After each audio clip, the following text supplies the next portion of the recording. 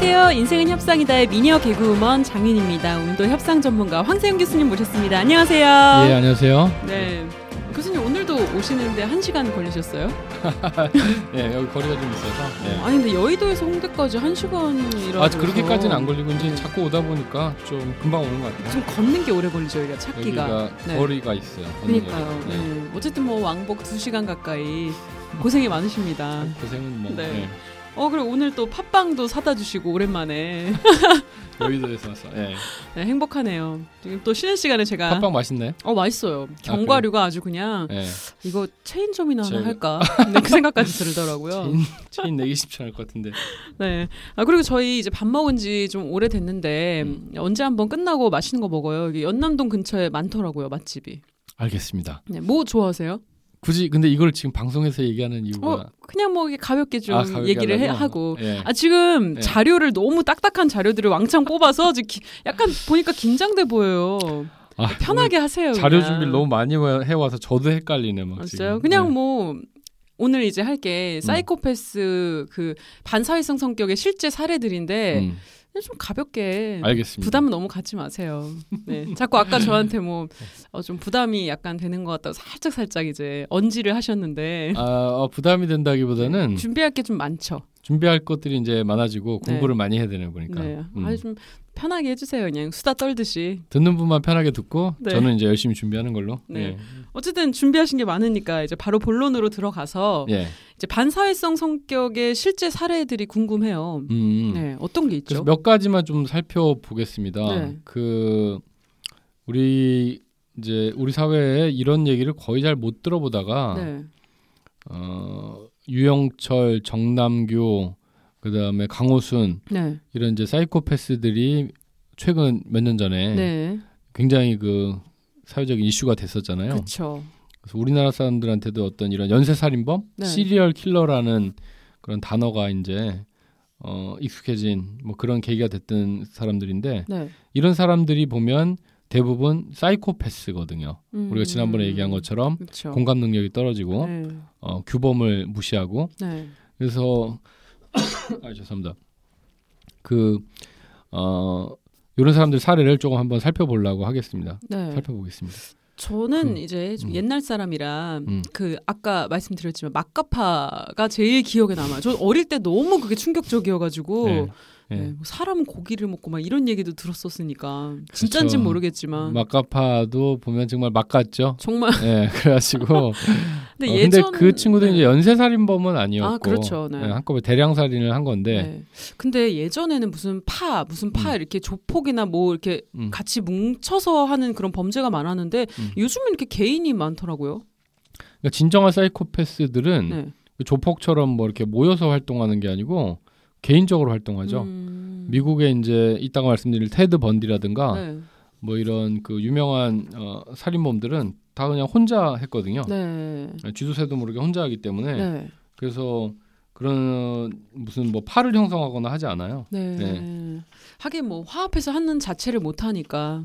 그렇죠. 그렇죠. 오늘 처음 소개해 주실 그런 범죄자는 오늘 그러면 우리가 이제 유영철이라고 그 거의 한 27명 가까운 사람을 살해한 그런 친구가 있었는데 유영철도 그 당시에 뭐 언론 보도도 굉장히 많이 되고 그렇죠. 그래서 많이 기억들 하고 계실 거예요. 근데 이제 유영철 얘기보다 오늘은 강호순 얘기를 좀 더 하려고 하거든요. 유영철도 보면 그동안 살인 피해자 잠깐만 살펴보고 지나가면 출장 마사지사가 대부분이었어요. 한 8명 가까이. 일단 출장 마사지를 집에 불러서 부르기가 쉬우니까 이제 자기가 안 가도. 그렇죠. 9명 되는 것 같네요. 그리고 진짜. 뭐 노래방 도우미도 있었고 다양한 사람을 죽였는데 나이 든 사람서부터 젊은 사람들까지. 보니까 이제 뭐 출장 마사지, 노래방 도우미부터 해서 그런 사람들 특징이 보통 조금 이제 뭐 가정 환경도 어렵고 혼자 살거나 연고가 없고 이제 가족하고 한테는 이런 일하는 거 알리면 안 되니까 보통 혼자 있잖아요. 사라져도 잘 모르고 약간 그런 사람 많이 노린 것 같아요. 유영철 같은 경우에는 이제 이 친구를 분석하는 학자들에 따라서 어떤 우월성, 과시형 그래서 이제 옛날에 자기가 어릴 때 소외된 삶을 살든 네. 뭐 그런 거에 대한 반발 이런 걸로 이제 부자들을 상대로 한다든가 아니면 자기 옛날에 그 헤어진 전부인 네. 키가 작고 좀 예쁜 얼굴 여성 그 비슷한 사람 이런 사람들 비슷한 여성들에 대한 어떤 복수 뭐 이런 걸로 이제 범죄를 한다든가 네. 뭐 이런 성향을 보였었습니다. 진짜 무섭다 근데. 근데 뭐 유영철도 이제 불우한 어린 시절을 보내고 네. 예. 연쇄살인범들이 이제 대부분 그렇지만 네, 그렇죠. 예. 그 FBI 그에서 보면 그 이런 연쇄살인범들의 42%가 신체적 학대를 과거에 당하거나 74%가 이제 심리적 학대를 당했고 네. 또 그들 중에 35%는 어린 시절에 성폭행 현장을 목격하거나 43%는 본인 자신이 성폭행을 당했다라고 이렇게 나열지고 있고요. 43%면은 거의 절반 가까이 되는 엄청난 확률인데 숫자죠. 굉장히 많은. 네. 그 뭐 2006년도에 그 비오는 수요일의 살인자 네네. 정남규 네네. 보라매 공원에서 그 혼자 가는 여성들만 노렸어요. 네. 20대 여성들 술 마시고 혼자 가면 네. 그런 여성들만 노렸던 정남규도 어린 시절 성폭행과 학교 폭력을 당한 바가 있다라고 얘기했거든요. 그래서 또 뭐 그 전에 얘기했던 뭐 지존파라든가 네. 또 온보현파 네. 뭐 여기 있었던 친구들도 알코올 중독자인 아버지라든가 어릴 때 뭐 학대를 당했다든가 이러한 경력들을 가지고 있습니다. 네, 그래서 지난 시간에 윤희 씨가 지적했던 것처럼 네. 어릴 때 학대를 많이 당한 거 아니냐 네. 하는 것들이 사실로 이제 많이 드러나고 있는 부분이죠. 참 특이한 게 그 성폭행이나 약간 이런 걸 당했으면은 보통 저는 더 조심할 것 같은데 그랬을 경우에 이게 정신적으로 문제가 생겨서 오히려 성도착증이나 그렇게 빠지는 경우 굉장히 많다고 들었어요. 안타깝게도 네, 이게 그러니까 사랑을 받은 사람은 사랑을 돌려주고요. 그쵸. 폭력을 당한 사람은 폭력을 돌려줄 확률이 굉장히 높은 네. 거라서 네. 여학생들은 이제 성폭행까지는 아니어도 그런 희롱을 어릴 때 굉장히 많이 당할 일이 많거든요. 그렇겠죠. 네. 남자들은 모를 거예요 아마. 주변 친구들끼리 얘기해도 다 있어요. 저도 그러니까 은근히. 네, 은근히 그렇죠. 완전 이렇게 성폭행까지는 아니더라도 지나가는 뭐 뽑기 할아버지가 불러가지고 막 그게 은근히 그런 게 다들 있어요. 그런 좀 상처들이. 딸 키우기 무서운 세상이에요. 그러게요. 네네. 네. 그래서 이제 우리가 이런 그 연쇄살인범 중에 강호순 같은 경우에는 네. 뭐 양봉, 축산, 스포츠 마사지다 등 여러 직업을 가지고 있었는데 키는 그렇게 크지 않아요. 한 170 정도. 네. 그리고 체중은 한 71kg. 그냥 건장한. 그렇게 건장하진 않고 오히려 약간 좀 왜소한 느낌? 몸 70cm에 70kg면 좀 통통한 약간 그런 뭐 몸이죠. 그렇긴 하겠지만 네, 건장해 어쨌든. 보일 정도까지는 아닐 것 같고요. 네. 네.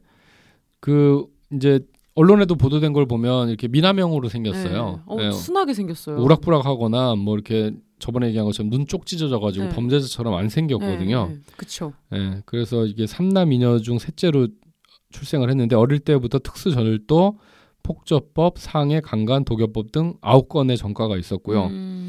그리고 법적으로 3회, 동거 1회 합쳐갖고 4번이나 이제 혼인했었고 애인도 2명에서 한 5명까지 와. 있었던 것으로 이렇게 나오고 있습니다. 그러니까 여성 편력도 굉장히 강했던. 그러네요. 혼인을 4번을 할 정도면. 예. 근데 저는 이 사람 듣기로는 이제 가정 폭력이나 이제 그런 집은 아니라고 저는 알고는 있거든요. 강호순에 대해서는 이제 특별히 그런 게 알려진 바는 없죠. 네. 이런 거 보면 좀 선천적인 것도 있겠다 싶더라고요. 네. 저번에도 얘기했지만 두 가지 경우가 경우가 있기 때문에 또 그게 합쳐져서 강화되는 수도 있고. 네네. 그래서 강호순 같은 경우에 또 특히나 넷째 부인은 옛날에 이게 그것이 알고 싶다 거기도 나왔었는데 네네. 그 넷째 부인이 화재로 사망하는데 그때 장모도 같이 사망을 하면서 강호순이 그 4억 8,600만 원 가까이 보험금을 수령한 것으로 그래서 이것도 굉장히 의심을 받고 그쵸. 있었거든요. 네. 참 진짜. 이거에 대해서도 보험금을 노리고 살해한 것이 아니냐. 근데 이제 그 강호순이 죽인 여자들을 보면 그 강원도 정선군에서 정선 군수의 여비서 23세대는 어린 여자를 태워가지고 목졸라서 차량에서 살해를 했고요. 네. 그 다음에 그 노래방 도우미 45세 도우미 군포에 있는 노래방에서 도우미 만나서 차 안에서 성관계를 갖고 스타킹으로 목을 졸라서 살해를 했고 또 그 다음 사람도 노래방 도우미였어요. 오늘 이제 수원에 가면 비봉 IC라고 있는데 저희 집 근처거든요.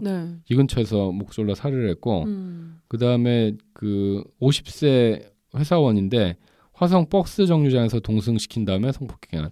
지난 시간에 얘기한 것처럼 그 동네가 이렇게 어둡죠, 좀. 그리고 저기 화성은. 아시죠? 거기 화성이 자체가 어둡다기보다는 그 살인의 추억이라는 영화에 그러니까요. 보면 배경이잖아요. 예, 그 동네 거예요. 화성, 봉담, 이 수원에서 넘어가는 약간 그 공사장 분위기, 그러니까 그런 것도 도시, 좀 있고 외곽지역, 외곽지라서 논두렁 조금, 있고. 그렇죠. 그래서 이제 그런 데가 좀 외진 지역이라 거기가 그렇죠. 거기서 이제 사건이 일어나기가 쉬운 거죠. 거기 사는 사람들은 진짜 짜증 나겠어요. 그러니까 좋은 불안하죠. 분들이 너무 많은데 자꾸 이제 이미지가 영화가 너무 성공했으니까 약간 그렇죠. 화성하면은 그 연쇄살인이 딱 그려지니까 그렇죠. 얼마나 억울해요. 집값 억울하죠. 떨어지고 진짜.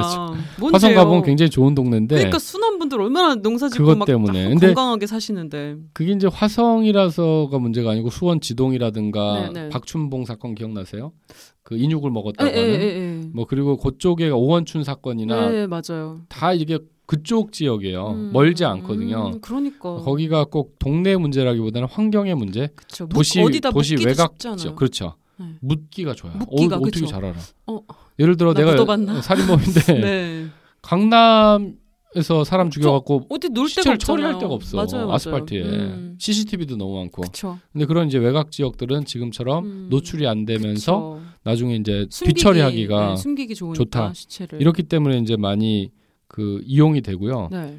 요 친구가 그 여대생 하나 20세 여대생을 네. 수원 금곡동 버스 정류장에 태워가지고 저기 했는데 여기가 그 저희 그 성균관대 근처예요. 네. 제가 사는데 네. 우리 집 근처야. 그래서 그때 뭐 하고 계셨어요? 모르겠어요. 네. 07년도라 그 당시에는 제가 할 경찰에 때 하고 있을 줬죠. 때는 부평에 있을 때는 약간의 책임감을 좀 느껴야 되는 게 아닌가. 근처인데 집 근처에. 경찰 아니 그때는 여기 안 살았어요. 아. 저는 2010년도에 이제 수원여대를 갔기 때문에 네. 이때는 부평에 살 때는 어린 제가. 학생인데 정말 여대생이면 얼마나 어려요. 그리고 뭐 당수동 요런데 네. 군포 대암이동 요런 데서 에쿠스에다 태워가지고 성폭행하고 죽이고 그래서 자기가 이런 농장 같은 거를 그 시골에 가지고 있었잖아요. 네네. 거기에서 이제 범행을 저질렀는데 제 그 친한 형사님이 프로파일러인데 이 강우순이를 신문한 거예요. 그래요? 그래가지고, 궁금해요. 그래가지고 이제 막 이렇게 질문을 했을 거 아니에요. 네. 너 왜 그랬냐, 뭐 어떻게 했냐 했더니 이 친구가 딱 이렇게 빈정거리는 표정으로 형사님. 아니 프로파일러님 그 명칭을 알아. 그 당시만 해도 이게 10년 전이니까 프로파일링이라는 유명하지도 않은 용어인데 단어 자체가 잘 모를 때인데 진짜 똑똑한 사람이구나. 프로파일러님 여기서 이럴 게 아니고 나가서 증거를 찾아와. 내가 살인했다는 증거를 찾아와. 증거재판주의 아니야? 와. 나 여기서 이렇게 프로파일링 해봐야 의미 없어. 증거 찾아와 이랬다는 거예요. 그래서 진짜 짜증이 나가지고 그렇게 많이 죽여놓고 진짜 양심도 없다. 그러니까 정말. 우리 그 사이코패스의 어떤 정의들 지난 시간에 얘기한 네. 것들 있잖아요. 규범을 쉽게 어기고 그리고 굉장히 똑똑하고 사람들 잘 속이고 네. 그 지적 능력이 뛰어나요. 갖고 놀더라니까 프로파일러를. 진짜. 그러니까 이 사람이 나중에 끝까지 아니라고 하다가 CCTV랑 그다음 뭐 DNA 검사 때문에 결국에는 이제 인정을 했지만 끝까지 아니라고 우겼었잖아요 그때. 그러니까 이렇게 빈정빈정거리면서 그랬다는 거 아니야. 그 형사가 짜증 나가지고 네. 너무 이제 사법 시스템에 대해서도 잘 알고 경찰에 대해서도 잘 아는 거예요. 야, 프로파일러가 여기서 뭐 약간 못 배웠을 것 같은 느낌인데 아까 보니까 에쿠스에서 그런 일을 있었던 거 보니까 또 돈도 많고 이제 여유도 뭐 좀 보험금 있고. 탄 거 있었겠다. 그쵸? 이래저래 해서. 근데 네 번이나 결혼한 거 보면 이렇게 여자도 좋아하고 또 잘 또 여자도 유혹하는 거죠. 그렇죠. 그 여자한테 좀 사랑하고 좀 사랑 표현도 하고 이랬으니까 여자들이 결혼했을 텐데. 네 번이나. 그런 것들이 진정한 사랑이라기보다는 이제 속임이겠죠. 여자들이 뭘 좋아하는지 알고 이제 멘트로 하는 거겠죠.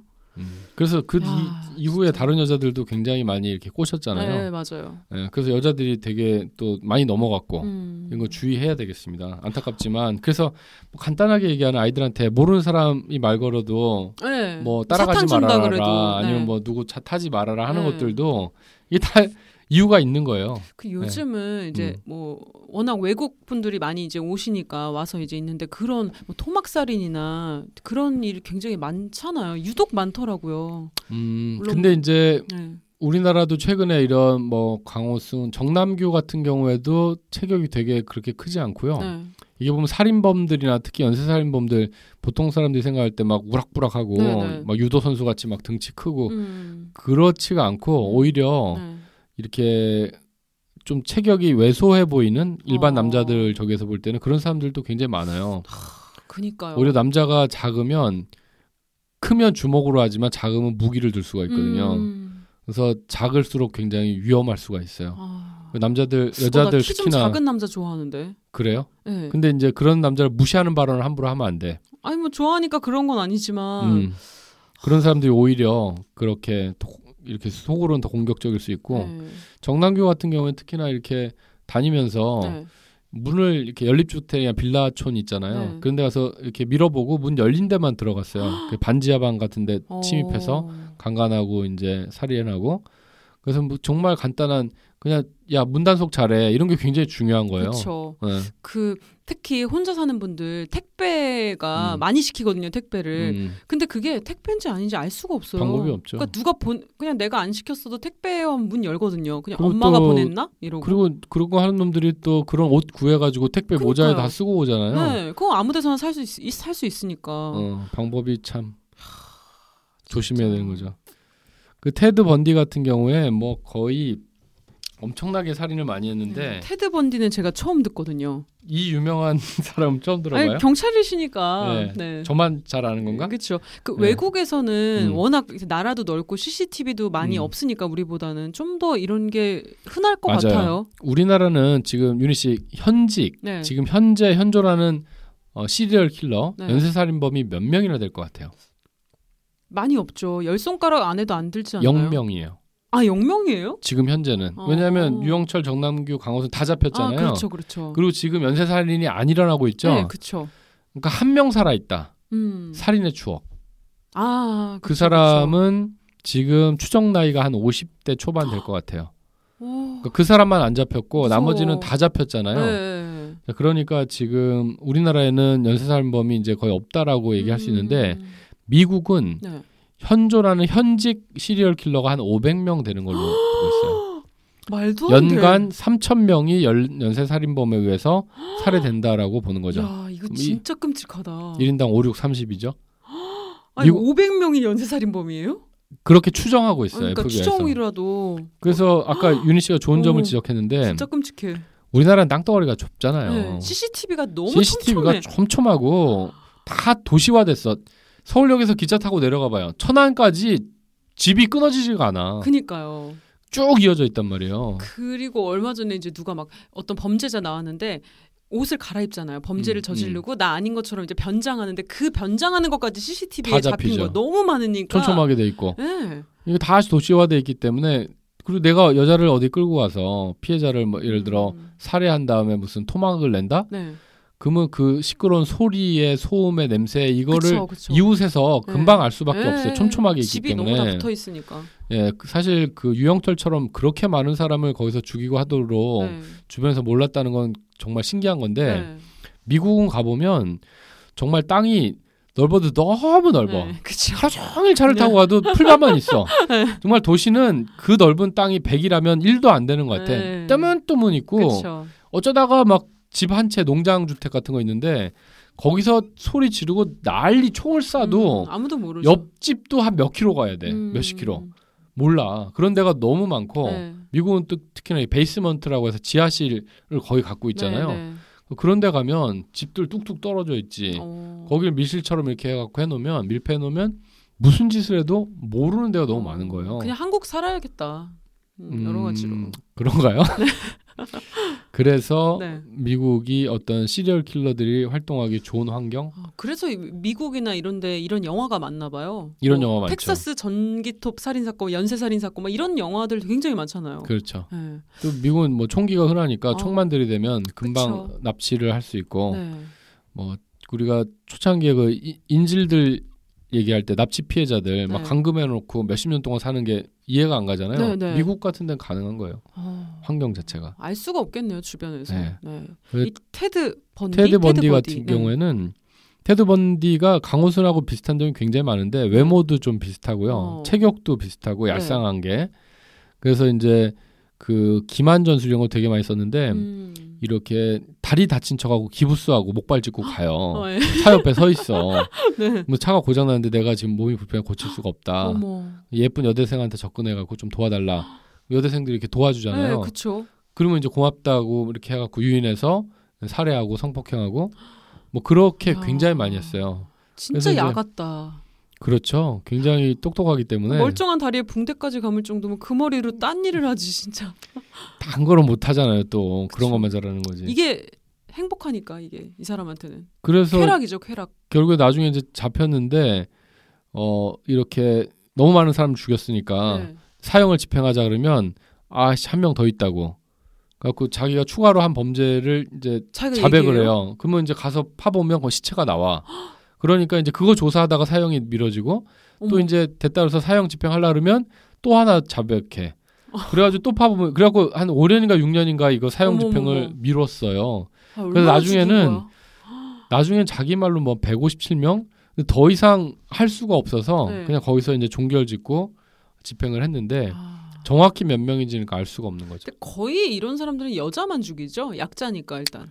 뭐 간혹 남자를 죽이는 경우도 있지만 별로 없더라고요. 많은 경우에 그렇죠. 네. 약자인 힘으로 밀릴 수 있으니까. 그렇죠. 오히려 자기가 당할 수 있고 네. 실제로 정남규 같으면 들어갔다가 남자한테 제압을 네. 당해가지고 네, 그렇죠. 네, 그래서 대부분 이제 여성을 타겟으로 할 수밖에 없죠. 네. 157명. 지금 20세기 최악의 연쇄살인범들 이렇게 쭉 해가지고 네. 보면 죽음의 의사라고 불렸던 헤럴드 시프먼 같은 경우에는 네. 215명 정도를 죽였다라고 돼 있고 콜롬비아의 루이스 가라비토는 네. 189명을 죽였다라고 지금 되어 있고요. 그리고 에콰도르의 페드로 로페즈 네. 57명의 어린이를 성폭행 또는 살해하고 그 당시 한 300명 이상 살해했을 것으로 의심받았고요. 네네. 자베드, 파키스탄의 자베드는 100명 이상의 어린이를 토막 살해했고요. 델피나 곤잘레스, 멕시코 이 사람은 80명의 여성하고 11명의 남성을 살해한 걸로 40년형을 선고받았는데 아나톨리, 우크라이나 이 사람도 어린이 10명 포함해서 52명 살해했고 끝도 없네요, 정말. 5개월 만에 43명을 죽였대요. 또 소련의 안드레이 네. 이 사람도 52명을 살해했고 그 다음에 미국의 존 웨인 케이시 이 사람 33명을 성폭행하고 목 졸라 죽이고 저기 했고 프랑스의 마르셀 이 사람도 24명 뭐 이렇게 해서 네. 영국 뭐 이런 뭐 미국 각 나라의 이런 반사회성 성격 장애는 수십 명씩 죽인 살인범들이 너무나 많이 있어요. 근데 이제 FBI에서 이제 프로파일링이라는 얘기 아까도 했지만 프로파일러는 네. 이런 연쇄 범죄에 대해서 하는 거거든요. 근데 FBI에서 분류하는 방법이 가장 간단한데 네. 두 가지로 분류해요. 체계적 유형하고 비체계적 유형. 네. 그래서 이렇게 어떤 살인 현장이 일어나면 연쇄 살인범들은 여러 번 살인하니까 다음에 이제 일어날 살인 이걸 예측해서 막을 수 있으면 좋잖아요. 네, 그렇죠. 그때 이제 사용하는 게 프로파일링 기법인데 네. 체계적 살인자 유형은 그 현장에 가보면 그 현장이 굉장히 가지런해요. 시체 상태도 가지런하고 주변에 이런 것들도 가지런하게 좀 놓여져 있어요. 정리를 좀 하나요? 정리가 되는 그런 경우고요. 비체계적인 경우에는 굉장히 무질서하고 어지러워요. 네. 사건 현장 자체도. 이런 보통 이제 전자는 좀 지능이 높고 교육을 많이 받은 경우가 많고 후자는 지능이 낮고 어린 시절에 학대를 받았다든가 사회 부적응하는 네. 낮은 계층인 경우가 많이 있는 거죠. 좀 충동적인 성향이 있는 것 같아요. 마지막에 막 지저분하고 이런 거 보면은 그렇죠. 계획적인 것보다는 네. 좀. 근데 이제 FBI 이 분류가 간단해서 좋긴 한데 네. 홈즈하고 드버거는 한 4가지 정도로 분류하거든요. 네. 첫 번째는 이제 망상형인데 네. 누군가가 자기를 죽이거나 처형하려고 한다라는 환각을 보는 거예요. 네. 그러니까 이제 거기에 대한 방어로 자기가 나서서 먼저 죽이는 거죠. 옛날에 청주 MBC에서 방송 중에 누가 뛰어들어가지고 네. 앵커가 이렇게 멘트하고 있는데 내기에 도청장치에 있다. 기억나세요? 네, 나요. 그런 이제 환청을 듣는 누군가가 계속해서 이제 자기한테 지시를 하는 거죠. 누굴 죽여라. 너를 죽이려고 한다. 뭐 이런 것들. 예, 그래서 망상형. 심각한 정신 질환이다. 그렇죠. 정말. 이런 정도 되면 정말 정신 질환이라고 봐야 되는 거고. 네. 그다음에 이제 사명감형이라고 있어요. 네. 미국의 이제 그린 리버 킬러라고 네. 그 그린 리버라는 강이 있는데 초록강. 초록강이겠죠. 네. 근데 이제 거기다가 주로 이제 매춘 여성들을 살해해서 그 시체를 그 강에다 버린 거예요. 떠오르지 않나요, 시체? 결국엔 떠올라서 거기서 이제 그 수사관들이 시체를 굉장히 많이 인양을 했는데 거기 돌 같은 거 원래 같이 묶어서 하던데 영화 같은데 보면 그렇게 하지만 결국에는 이제 떠오르게 그쵸, 되잖아요. 결국엔. 그리고 그 강은 막 이렇게 호수나 저수지처럼 깊은 건 아니라서 근데 이제 유독 그 강에 많이 버려서 그런 별명이 붙었는데 이 사람이 주로 이제 그런 매춘 여성들, 성매매 여성들을 죽였어요. 그래서 왜 그랬냐 물어봤더니 이제 그 자기가 사명감형이라고, 그러니까 청소부라고 생각하는 무슨 거예요. 느낌인지 알겠다. 이런 그 사회에 악이 되는 거를 자기가 대신 이런 것들을 자기가 청소하는 클린징하는 느낌? 뭐 그런 식의 사명감을 가지고 있는 거예요. 아유, 참. 자기가 무슨 목사 내지는 뭐라고 생각하고 이런 악을 제거해야 된다. 신의 이름으로. 뭐 이런 이제 그런 친구들. 진짜 다양하네요, 유형이. 그다음에 이제 권력형은 자기가 이제 통제권을 행사하고 아까 얘기한 그 유영철 같이 우월성을 드러내고 이제 남을 지배하고 조정하면서 만족감을 느끼는 이제 이런 유형인데 연쇄살인범은 아니지만 그 그레이의 50가지 그림자라는 알죠. 그 영화 미국에서 공전의 히트를 기록한 그 약간 SM 그걸 뭐라 사랑하는 방법이 이제 폭력적인 걸로 표현하면서 좀 그런 극으로 가는 그런 이번에 2편 개봉했던데. 그래요? 그게 소설이 이제 빅히트를 치면서 맞아요. 여성들 사이에 히트를 쳤어요. 그게 그 왜 여성들은 그런 걸 좋아하는지 모르겠는데 그게 거기 보면 그레이라는 그 친구가 어릴 때 이제 여자한테 중년 여성한테 성적 학대를 당하는 거잖아요. 그러니까 평등한 사랑 관계가 아니고 주종 관계. 그러니까 여자가 마스터고 자기는 서번트인 거죠. 시키는 대로 다 하는. 이제 그런. 봐야겠다.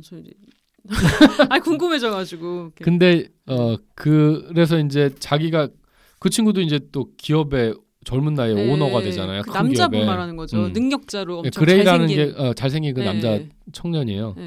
그래서 이 사람이 이제 그 여성 여대생을 픽업해서 이제는 자기가 마스터가 되고 자기가 시키는 대로 해라. 그러면서 이게 그 사랑이라는 기보다는 성적 학대를 하는 거죠. 그래서 이 여자가 못 견뎌갖고 난 이런 걸 싫다라고 하는 뭐 그런 이제 그런 거인데 하여간 보면 거기서도 보면 무조건 내가 시킨 대로 해라. 때리면 맞아야 되고 뭐 무릎 꿇으라면 꿇어야 되고 그렇게 이제 통제를 행사하면서 거기서 쾌락을 느끼는 거죠. 그 사람도 약간 사이코패스 기질이 있는 건가? 아니면 성적인 다른 좀 그런 정신적인 측면에서 사이코패스라고 봐야 되겠죠. 성적인 측면에서. 그래서 이제 사랑 공감하는 능력이 떨어지는 거죠. 상대를 막 매질하고 괴롭히면서 거기서 성적 쾌락을 얻는다는 것 자체도 그런 부분에 문제가 있는 거죠. 좀 다른 얘기지만 그 이제 때리기도 하고 목 조르고 막 그런 얘기 가끔 이제 신문에 나거든요. 거기서 어떻게 쾌락을 느끼지? 그게 참 신기하더라고요. 근데 둘이 맞아서 그러는 거잖아요. 이렇게 그런 가해행위를 하면서 쾌락을 느끼는 거는 이제 메조키스트라고 세디스트라고 하는 거죠. 그거는 세디스트. 이런 쪽은 아닌 거죠. 이게 세디스트도 이거랑 완전히 다르진 않죠. 가학행위를 하면서 내가 즐거움을 느끼는 거니까. 근데 정도의 문제인 건데 살인을 하느냐 안 하느냐. 메조키스트는 내가 그런 그 폭행이나 이런 걸 당하면서 오히려 즐거움을 느끼는 그런 형태인 거죠. 다양하네요. 사람이 다양해요. 그리고 네 번째는 쾌락형, 그리고 욕정형이라고 할 수 있는데 이거는 거의 대부분 어떤 성적인 만족을 얻기 위해서 살해 행위를 하는. 그래서 이런 지나친 경우에는 시간이라고 해서 죽이기 전에 이제 그 강간을 하는 게 아니고 이미 죽고 난 시체에다가 성행위를 하는 놈이 있어요. 이런 애들은 전형적으로 이제 쾌락형인 거죠. 이렇게 이제 구분하는 유형도 있습니다. 저는 그 예전에 추격자라는 영화 보고 정말 충격을 받아가지고 진짜 그때 사이코패스를 거의 처음 제대로 알았거든요. 진짜 그 지하실에서 막 끔찍하네요. 살벌하죠. 그런 친구들은 이제 그런 능력들이 떨어지다 보니까 공감이라든가 규범 의식 같은 게 떨어지다 보니까 그럴 수밖에 없는 거고. 너가 범인이야 해도 보통 사람이면 심장이 쫄려서 얼굴에 다 티가 나는데 아닌데요? 저 그냥 지나가는 길인데 이게 너무 편안한 거예요. 그렇죠. 감정을 아예 못 느끼니까. 감정을 잘 통제할 수 있고 그런 것들이 무서운 거죠. 저 예전에 그 한번 이제 밤에 정발산역 일산에서 거기서 이제 지하철 끊기고 엄마 기다리고 있는데 어떤 차가 와가지고 이제 길을 물어보는 거예요. 아무도 없었어요 그때. 제가 네? 이렇게 길을 설명하는데 거기서 좀 가까이 오라고 안 들린다 그래서 제가 이제 가까이 갔는데 갑자기 차문을 열고 저를 태우더라고요. 그거 어떻게 했어요? 그래서 막 하는데 사람이 없으니까 그래서 막 실갱이를 하는데 뒤에 한 차 하나가 딱 오는 거여서 엄마 하고 불렀어요. 엄마가 아닌데. 그러니까 저를 팍 내팽개쳐서 저는 넘어지고 그 사람이 도망갔는데 큰일 날 뻔했네. 네, 저는 이런 이제 막 연쇄살인이나 차에 태우고 보통 그러니까 그런 거 들을 때마다 좀 그때 생각이 많이 나요. 그래서 뭐 세상이 아무리 변해도 그 여성이 어떤 이런 약자일 수밖에 없어요. 물리적으로 힘이 약하니까. 안 되니까 일단 기운이. 그래서 저기 그 우리 군포에서도 사람들한테 잘 알려지진 않은 연쇄살인 사건이 있었어요. 3건이 발생했는데 2005년도 이런 때. 군포 얘긴 처음 들어요. 그게 세간에 별로 이렇게 보도가 안 됐었는데 유영철, 정남규 막 이런 저기처럼. 그쵸.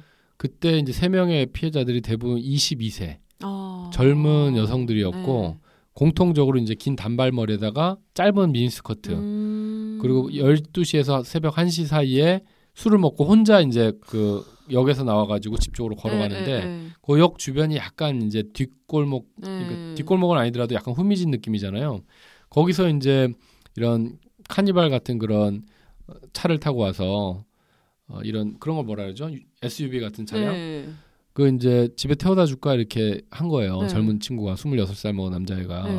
갖고 뭐 덜어는 타고 또 덜어는 안 탄다고 했는데 억지로 태워가지고 강간한 다음에 살해를 한 그런 사건이 3건 있었어요. 그 단발머리에 미니스커트 입은 여자한테 좀 꽂혀 있었나 보다. 뭔가 그러니까 과거에 뭔가 기억이 있다든지. 보니까 젊은 친구고 딱 자기가 좋아하는 스타일인데 이제 강간해서 폭행한 다음에 뭐 어떤 시체는 불을 질렀어요. 그래갖고 이제 태워버리기도 하고 또 강간한 다음에 꼭 그 여자 팬티를 꺼내가지고 입에다 물려가지고 얼굴을 테이프로 동동동 감은 그런 친구가 있었거든요. 영화도 많이 본 것 같아요. 이게 따라하는 그 범죄도 많지 않나요? 맞아요. 지금 잘 지적하셨어요.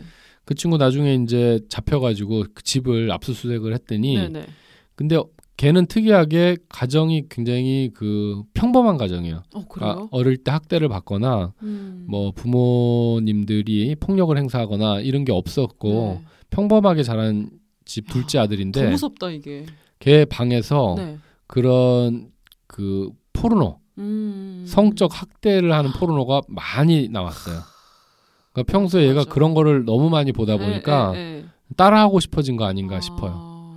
그래서 이게 보면 우리가 어린 아이들한테 그런 그 가학적인 그 포르노 비디오 같은 거 못 보게 하는 게 이유가 있는 겁니다. 어른 돼서 보면은 그나마 좀 난데 청소년기에 가치 판단을 못 할 때 그렇죠. 그런 걸 잘 못할 때 너무 거기에 이제 매몰돼가지고 자꾸 습관적으로 보기 시작하면 현실과 그런 것들 구분하지 못할 수가 있어요. 그쵸. 또 그때는 한참 또 성욕이 폭발할 때라 따라해보고 싶고 뭐 그렇게 하다 보면 그런 애처럼 사이코패스 성향이 굉장히 있다거나 어릴 때 뭐 학대를 당하거나 한 것도 아닌 평범한 집 아이가 그렇게 될 수 있다라는 거죠. 그렇죠. 보면은 뭐 이렇게 미성년자 교복 입고 그런 야동도 많잖아요. 일본 뭐 이런 거 보면. 그런 것들은 법에 아동 청소년 보호법에 성보호에 관한 법률에 의해 가지고 굉장히 강력히 처벌받게 되어 있습니다. 그러니까 근데도 뭐 많이 올라오니까 뭐 제가 봤다는 건 아니고. 그래서 그런 것들은 이제 큰 범죄 행위니까요. 미국 같으면 내 그 컴퓨터 하드에 아동이 등장하는 그 포르노 비디오가 있잖아요. 그러면 그거는 펠론이 중범죄예요. 째까닥 체포돼갖고 교도소 가요. 좀 그랬으면 좋겠어요. 우리도 처벌을 강해야 되고 옛날에 그 조두순 사건 맞아요. 보면 그 어린애를 갖다 교회 화장실에서 항문이 찢어지도록 그놈이 그런 걔도 이제 완전 사이코패스인 건데 그런 그 아동 상대로 하는 그런 것들도 많은 부분 뭐 기질적으로 그런 사람들도 있을 수 있지만 이렇게 자꾸 그런 데 노출이 되고 그런 것들을 보면서 이제 학습 효과가 발생하는 경우가 있기 때문에 그런 것들은 강력히 단속을 해야 되고 또 본인 스스로도 멀리 해야 됩니다. 네, 맞아요. 남자들도 멀리 해야 돼. 자극을 찾다 보면 점점 극으로 가게 되거든요. 그런 것들이 이 경계가 규범과 그러지 않은 것들 사이의 경계가 내 머릿속에서 모호해지는 거죠. 네, 맞아요. 그럼 좀 더 쉽게 이제 범죄를 할 수가 있기 때문에 네. 조심해야 됩니다. 네. 그 며칠 전에 그 아버지가 어린 딸을 또 그렇게 뭐 몇 년 동안 400차례인가 뭐 성폭행하고 그런 것도 기사 나가지고 그런 게 진짜 사이코패스 아닌가요, 정말? 일상의 사이코패스. 죽이지만 않았지. 뭐. 미친놈이죠. 네. 진짜 별일 다 했네요, 정말. 그러니까 이제 인간이 금수만도 못한 짓을 네. 많이 할 수가 있는데 이게 온전한 정신 상태를 가지고 있다는 게 생각보다 힘든 것 같아요. 평범하기가 가장 어렵습니다. 네. 특히 요즘 사회에. 그렇죠. 그래서 그런 것들을 경계하지 않으면 금세 이제 범죄에 빠질 수가 있는 거죠. 네. 그 친구 소개팅 할 때도 이상형이 평범한 남자라고 하던데 참 어려운 거를 없어요. 없는 건 아닌데 저도 안 평범하고 네. 네, 어쨌든 이제 반사회적 성격 장애 사이코패스의 실제 사례에 대해서 들어봤습니다. 정말 좀 끔찍한 시간이었어요. 네. 그래서 제가 말씀드렸지만 요번 지난 시간하고 요번하고 다음 시간에 나오는 애들이 네네. 제일 센 애들이에요. 네. 그래도 또 알아야 피할 수 있으니까 아무래도 대처할 수 있고 또 혹시 본인이 이런 성향이 좀 있다라면 네. 더욱더 주의하셔야 되고 네. 좀 뭐 치료를 받으면은 또 되니까요. 그렇죠? 그렇습니다. 자꾸 놔두면 안 되겠죠. 예. 내 얘기 같다. 네, 황 교수님 오늘도 고맙습니다. 감사합니다. 인생은 협상이다. 다음 시간에 뵙겠습니다.